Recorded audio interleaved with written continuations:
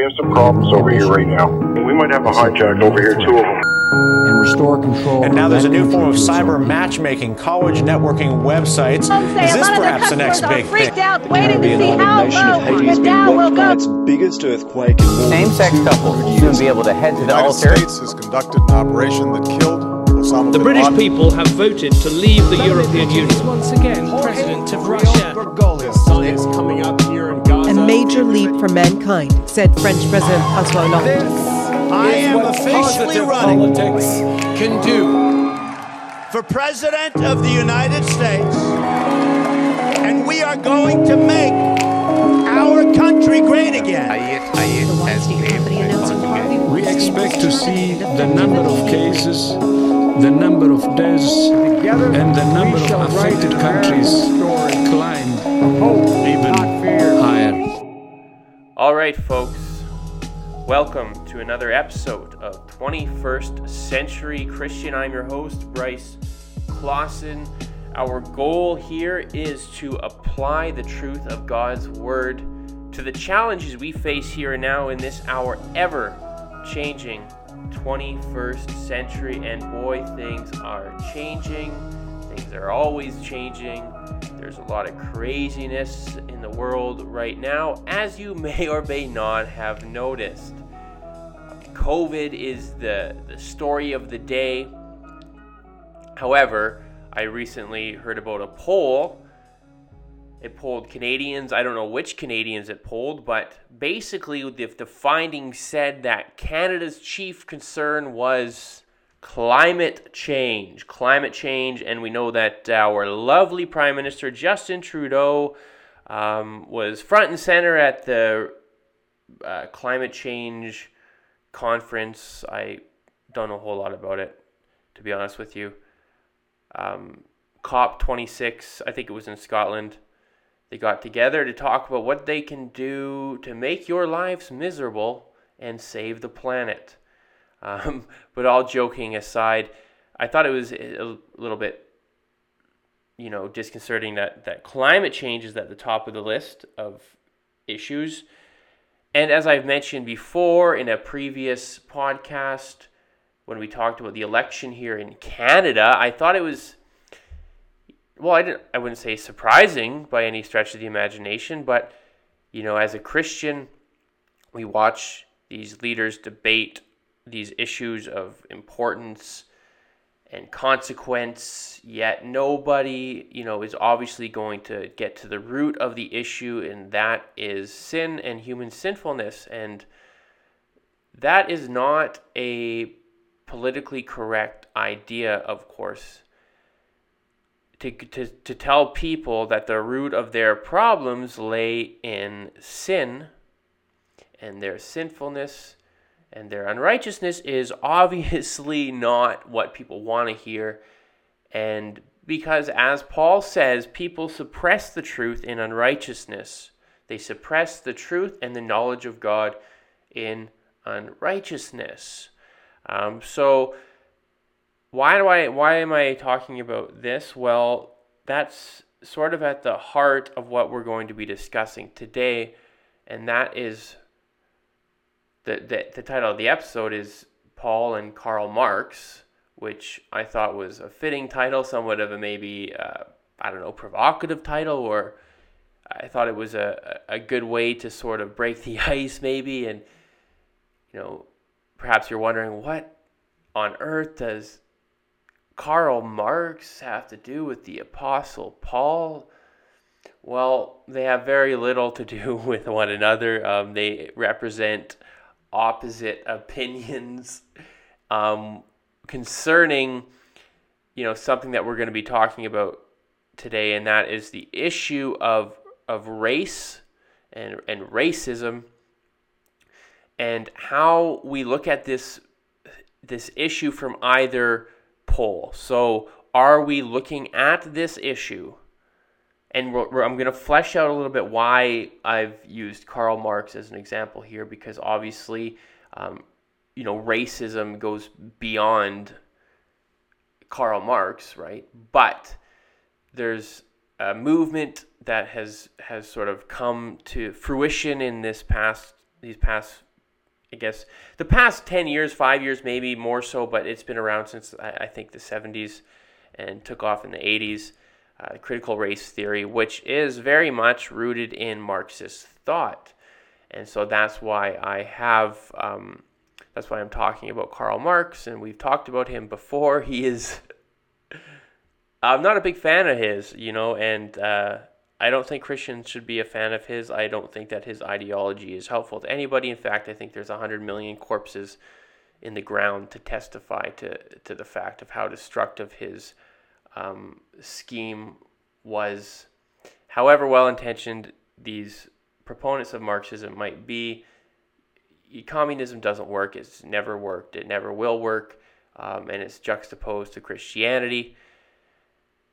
Now, it should be noted that when I say communism is juxtaposed to Christianity, do I mean that if you are a Christian, you cannot be a communist? Well, I would say that if you're reading your Bible, you should probably come out at the other end and think that, wait a minute, I don't think this communism thing is quite aligned with what I'm reading in Scripture.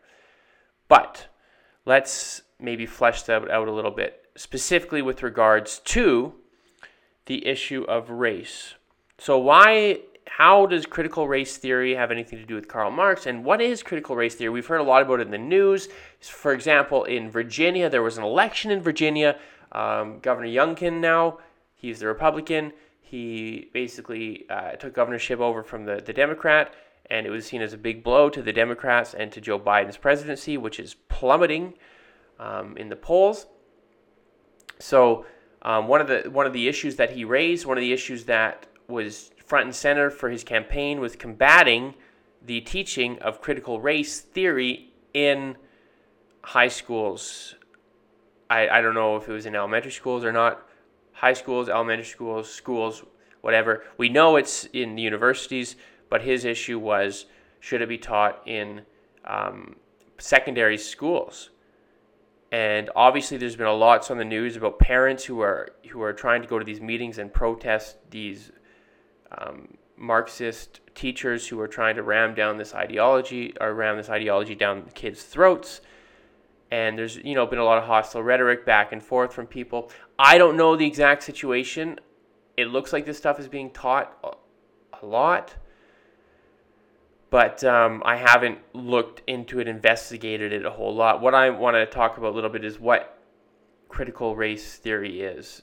And, if we say that people are teaching critical race theory, what are they teaching? Now, I'm not an expert on this. I think a lot of people, though, have just sort of picked up on this terminology and without actually understanding what it means. But from what I know, so critical race theory sort of began in the upper echelons of academia. There was a lawyer by the name of Derek Bell who is sort of seen as the founding father of critical race theory. And what critical race theory does is it basically says that racism is inherent and that all systems and institutions which have come to be in Western society are saturated with racism and were implemented with the goal of promoting the well-being of the dominant group. So the dominant group being whites. And so basically everything is racist. And if you're a white person, you are inherently racist. So you might not even be self-aware. You might not even be aware of your racism. But racism is something that you can't avoid because you are a member of the dominant group. So it's sort of like an original sin idea, but with race. So you've inherited this whiteness, which is synonymous with racism. And so if you're a white person, you are automatically a racist, whether you want to admit it or not. So that's sort of a brief sketch of critical race theory. But obviously these people that are working on this, I mean, I don't think critical race theory is a good idea, but I imagine that a lot of these people are very well educated. I know a lot of the sort of the people that have promoted this and sort of articulated it are well educated people. So I don't want to say that they're completely ignorant or anything like that, but I just think fundamentally that this is not a good idea. And obviously that is, it's a bad idea because it is in conflict with the biblical message.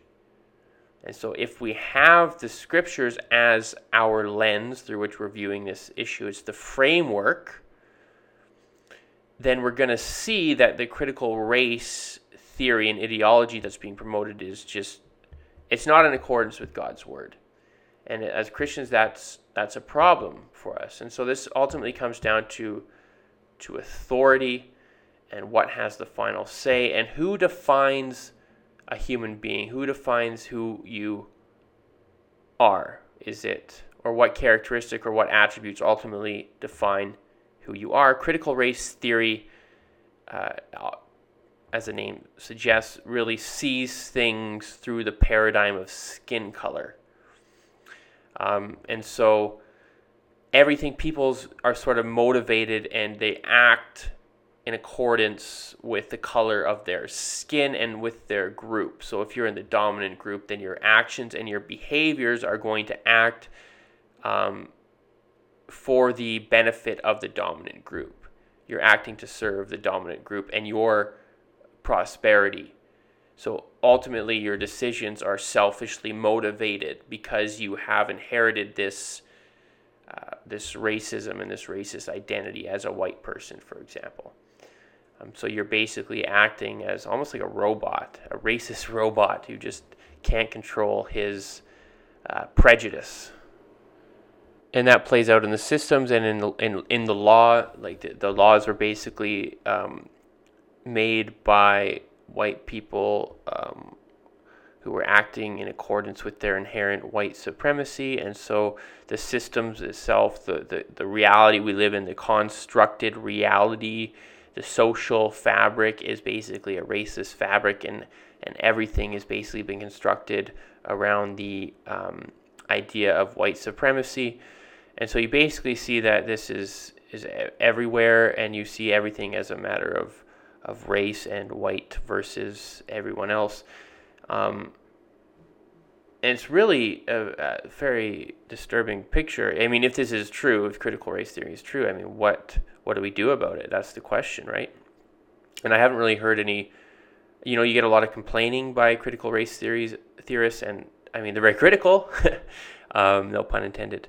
But I don't know a whole lot about like what their vision for the future is supposed to be. Like, a lot of it has to do with money, and this goes back to the Marxist thing. So it's almost like, well, if you let's say you've got this guilt, you're guilty because you're white and your ancestors are white. Well, the way that you can fix the problem is by giving money to someone. And so I guess for many people the answer would be economic, but I imagine there's other solutions that people will put forward, and this is different. We have to remember that they criticize like the philosophies of great civil rights activists like Martin Luther King, who said that men and women should be judged by the content of their character, not the color of their skin. That's seen as sort of like the old way of civil rights. Now the new way is critical race theory, where you basically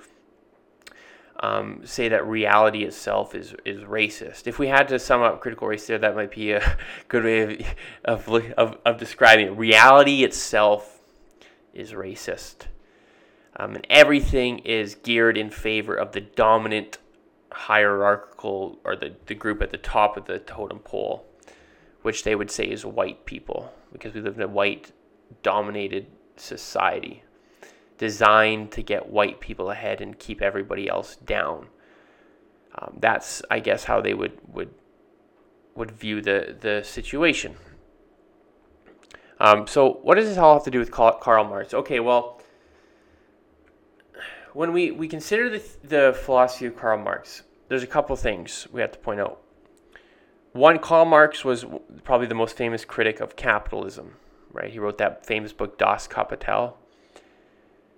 And I think we need to acknowledge at the start of the discussion that capitalism, as Stephen Harper wrote in his book on economics and politics, Right Here, Right Now, it's a means to an end. It's not the greatest thing in the world, right? Like we can see it as the sort of let's say the best, roughly speaking, the best economic principle for a society to follow is capitalism that leads to the greatest benefit for the greatest number of people, but it's not perfect, right? And there's issues involved there. And especially as Christians, we're first and foremost Christians, not capitalists. We can say that capitalism is the best system.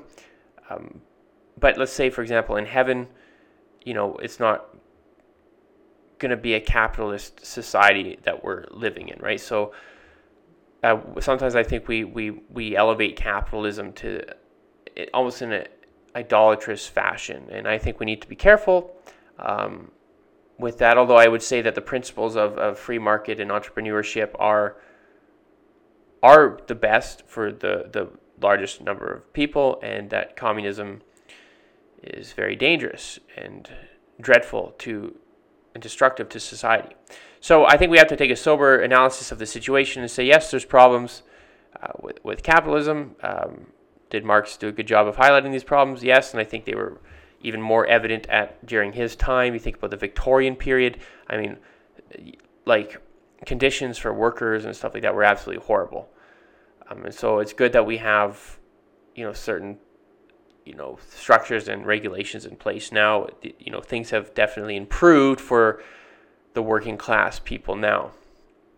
But the basic tenets of Marxism have really continued to persist and have really taken hold in the academy, which is also the birthplace of critical race theory. So remember, we said that critical race theory is the idea that there's one group, one dominant group, which basically exists to subjugate the rest of the other groups. So one race over and against the other races as the dominant race, and it's trying to do everything it can to hold on to this position and keep everybody else down. So if we look at so here's where I'm going to show you how this is Marxist, or where the Marxist influence comes from. So I'm going to refer to a couple writings here. The first is the most famous communist literature, the Manifesto of the Communist Party, or the Communist Manifesto. So this is chapter 1, is called the bourgeoisie and the proletarians. So these are the two classes that basically Marx has divided people in. So he says, the history of all hitherto existing society is the history of class struggles.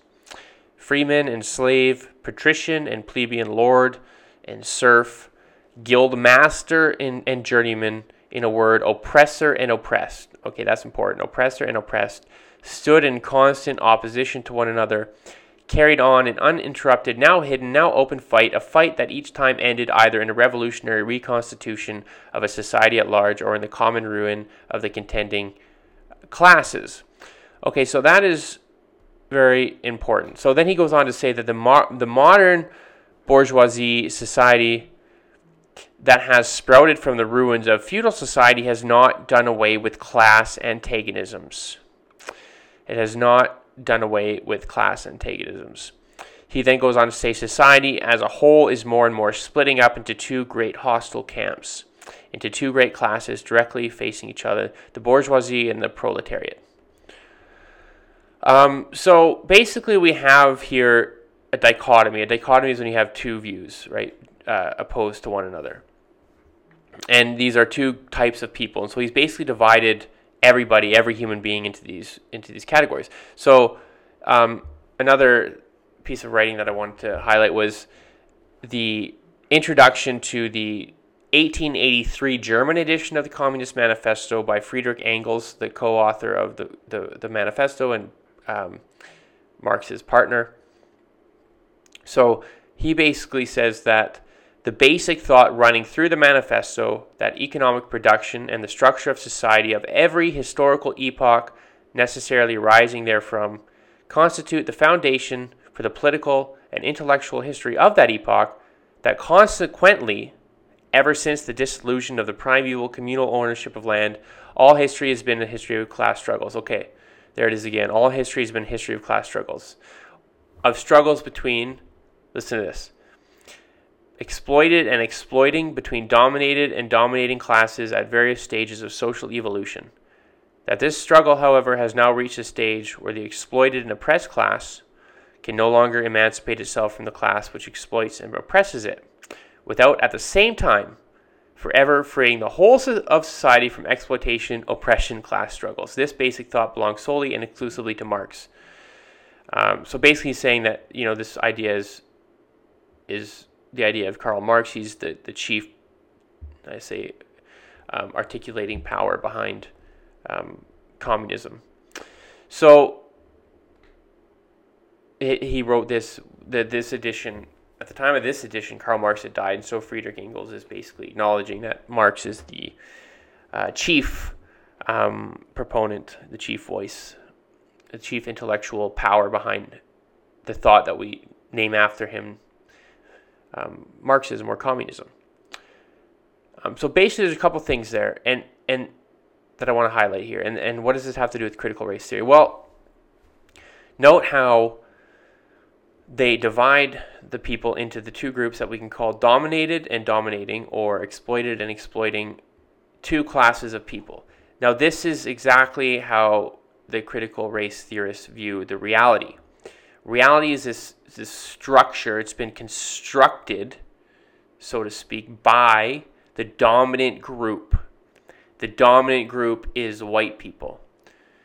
And so if you exist within this constructed reality, you are partaking in this system that seeks to bolster and serve the white community while also keeping down the black community. So the white community are the exploiters, and the black community or the minority community are the exploited people.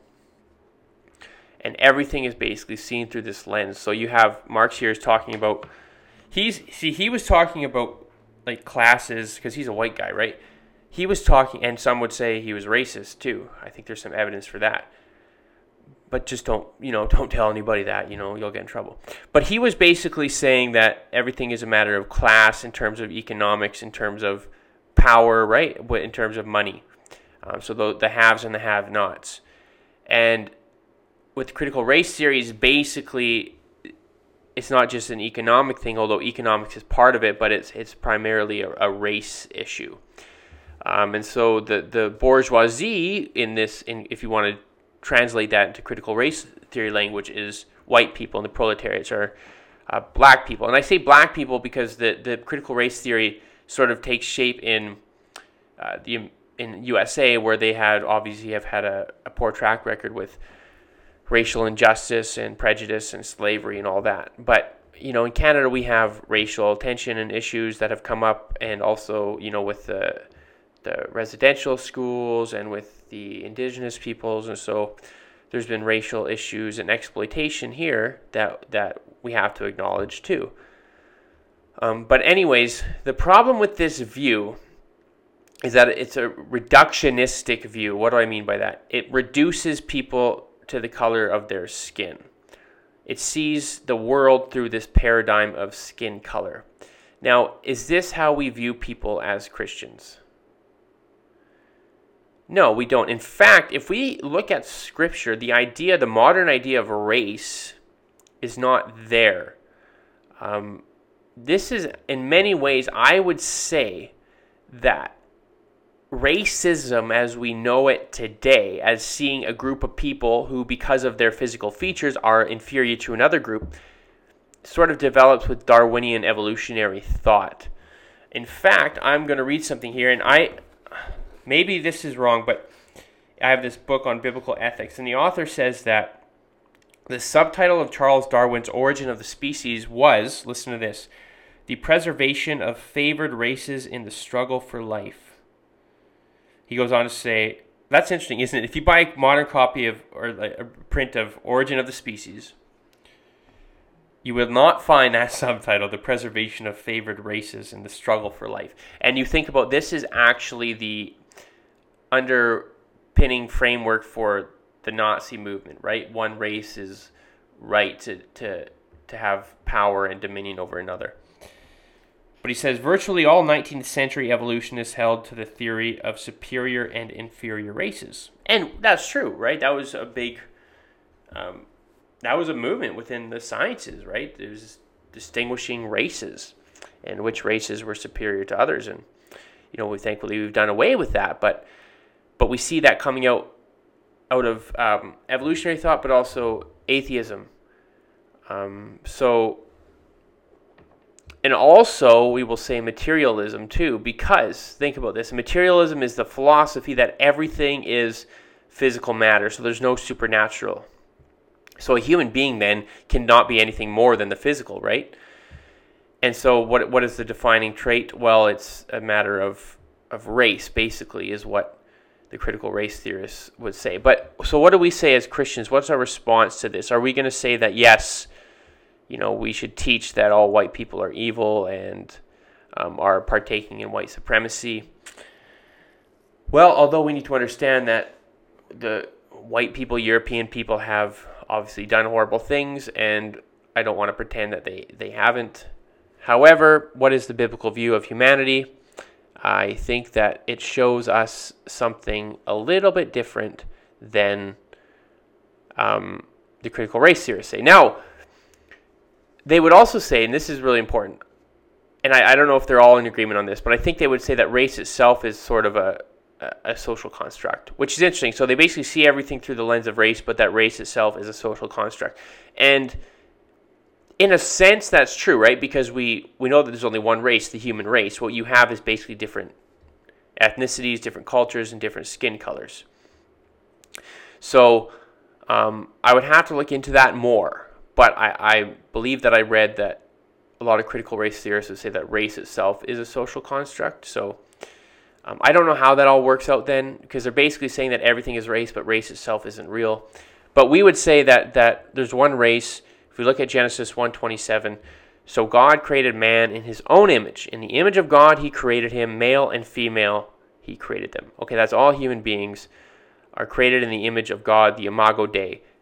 Christians and other people throughout history have obviously not done that justice, and they have treated people as though they weren't created in the image of God when they should have been treated with the dignity and respect that actually Scripture all throughout it tells us to treat people.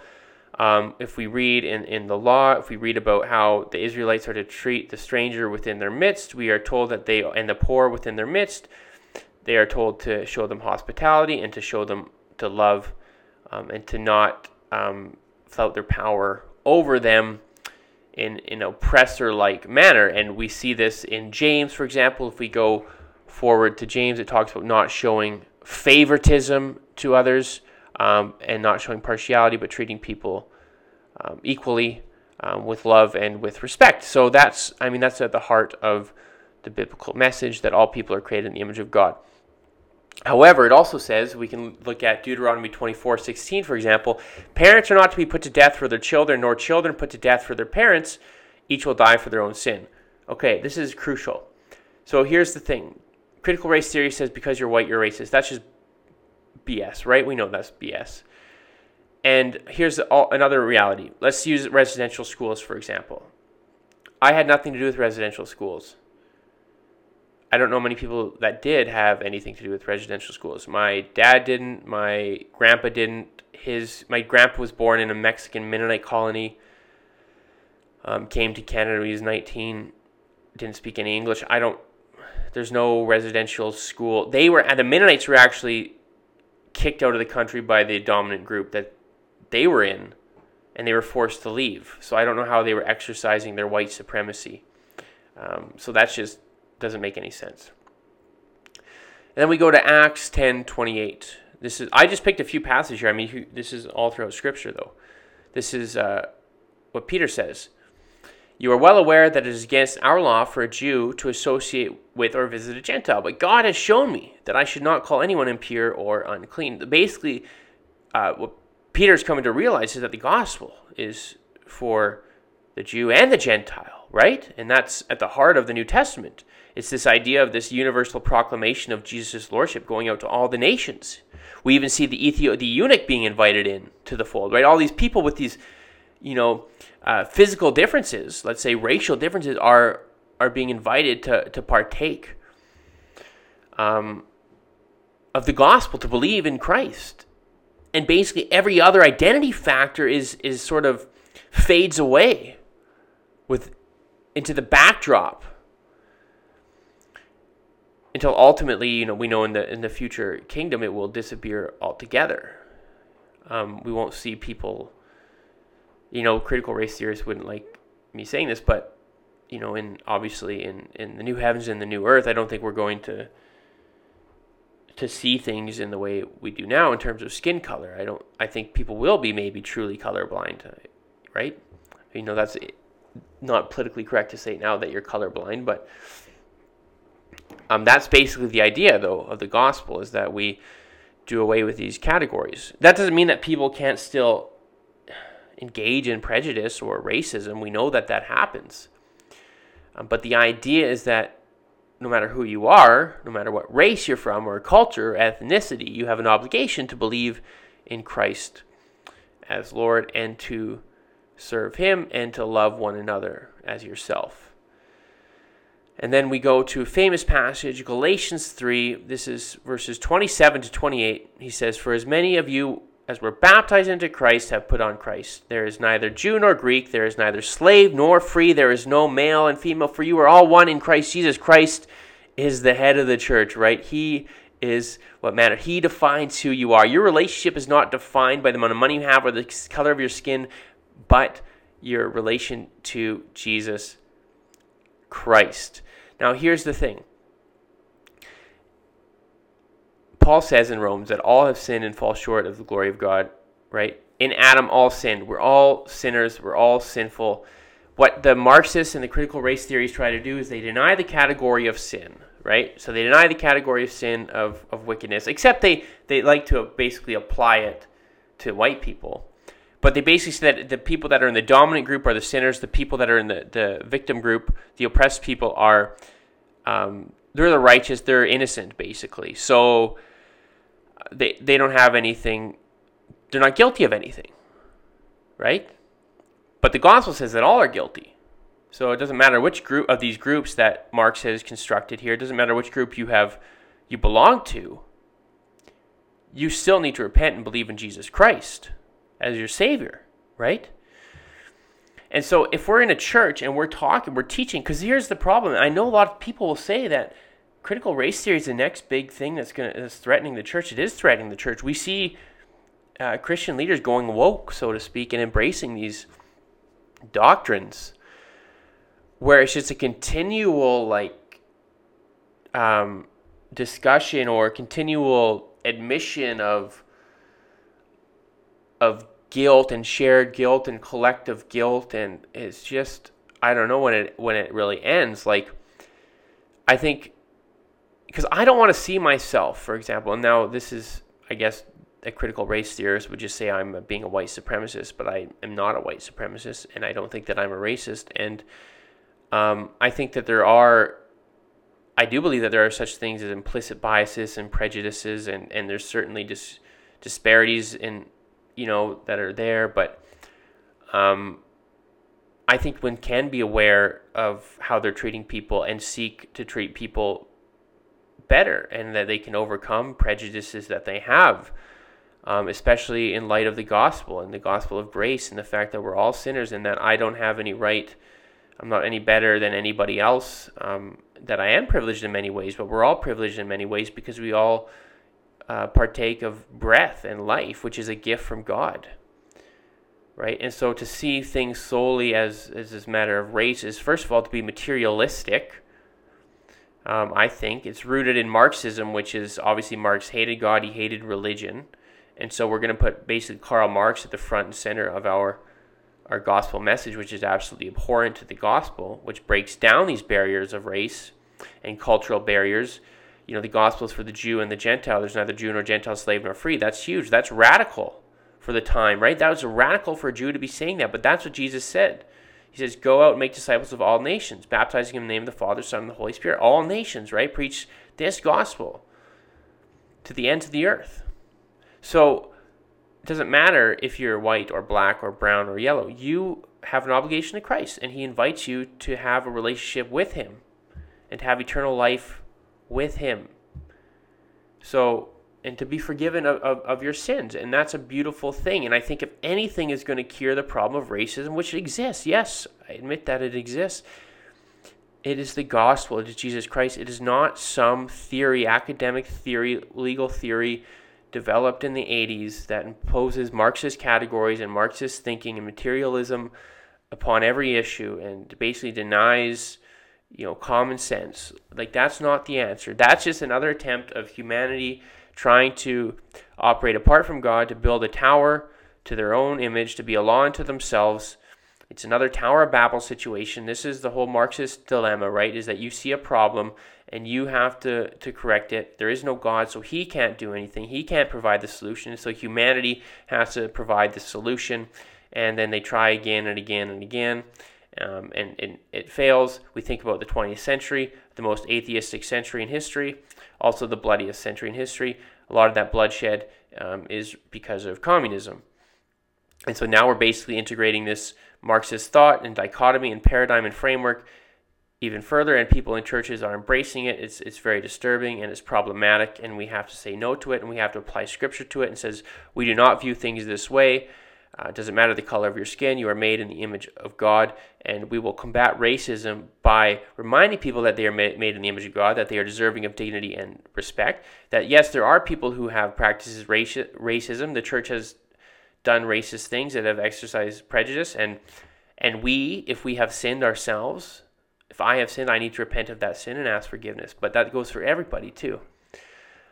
So I think that we need to make sure we do what we can to remind people of the truth, the biblical message, and most importantly, the gospel of Jesus Christ, which really is a barrier breaker. And we can't seek to set up for ourselves a utopia, because that's the thing. We're just going to make things worse. That's what happens. We make things worse when we try to fix the problem apart from God, especially when it comes to social issues like this. Now, that doesn't mean that the church hasn't, done horrible things in the name of God. But that, again, underscores the whole reality of the gospel and the biblical message, that we have serious problems as human beings. And the main problem is our sinfulness, and we need restoration. We're not going to make things perfect in this world. And that's what separates the Christian from the materialist. We can't construct utopia, because what the critical race theorist wants to do and what the Marxist wants to do is they want to basically topple society. They want to basically start again from the ground up, because this is just the system that we have. This house, let's think of it as a house. Every plank, every board, every fiber is racist. And so the best thing to do is just get rid of it and start again. Obviously, that's easier said than done, and anytime that's been tried, it results in a lot of bloodshed. So what we have to do, and the problem is, how do you know that house that you built, the new house, is going to be better than the last one? It's going to have its own problems. And that's because of sin. The core root issue of sin. You cut down the tree, but it grows back, because you got to get at the root. So critical race theory. I know I've been rambling on, and I maybe not making much sense, but I thought it was important to address this issue here. So either from the position of Paul, from the biblical position, the Pauline position, the Jesus position, that there's neither Jew nor Gentile, slave nor free, but Christ breaks down these barriers. What matters more is your soul, not the color of your skin. And this is over against the Marxist dichotomy that sees everything. First of all, it's materialistic, it's atheistic, and it sees everything in terms of the physical. And with critical race theory, it sees everything in terms of race and skin color. And that's just not how we should view people or view humanity. People are more than the color of their skin. And the only solution to these problems is the gospel of Jesus Christ. Take care.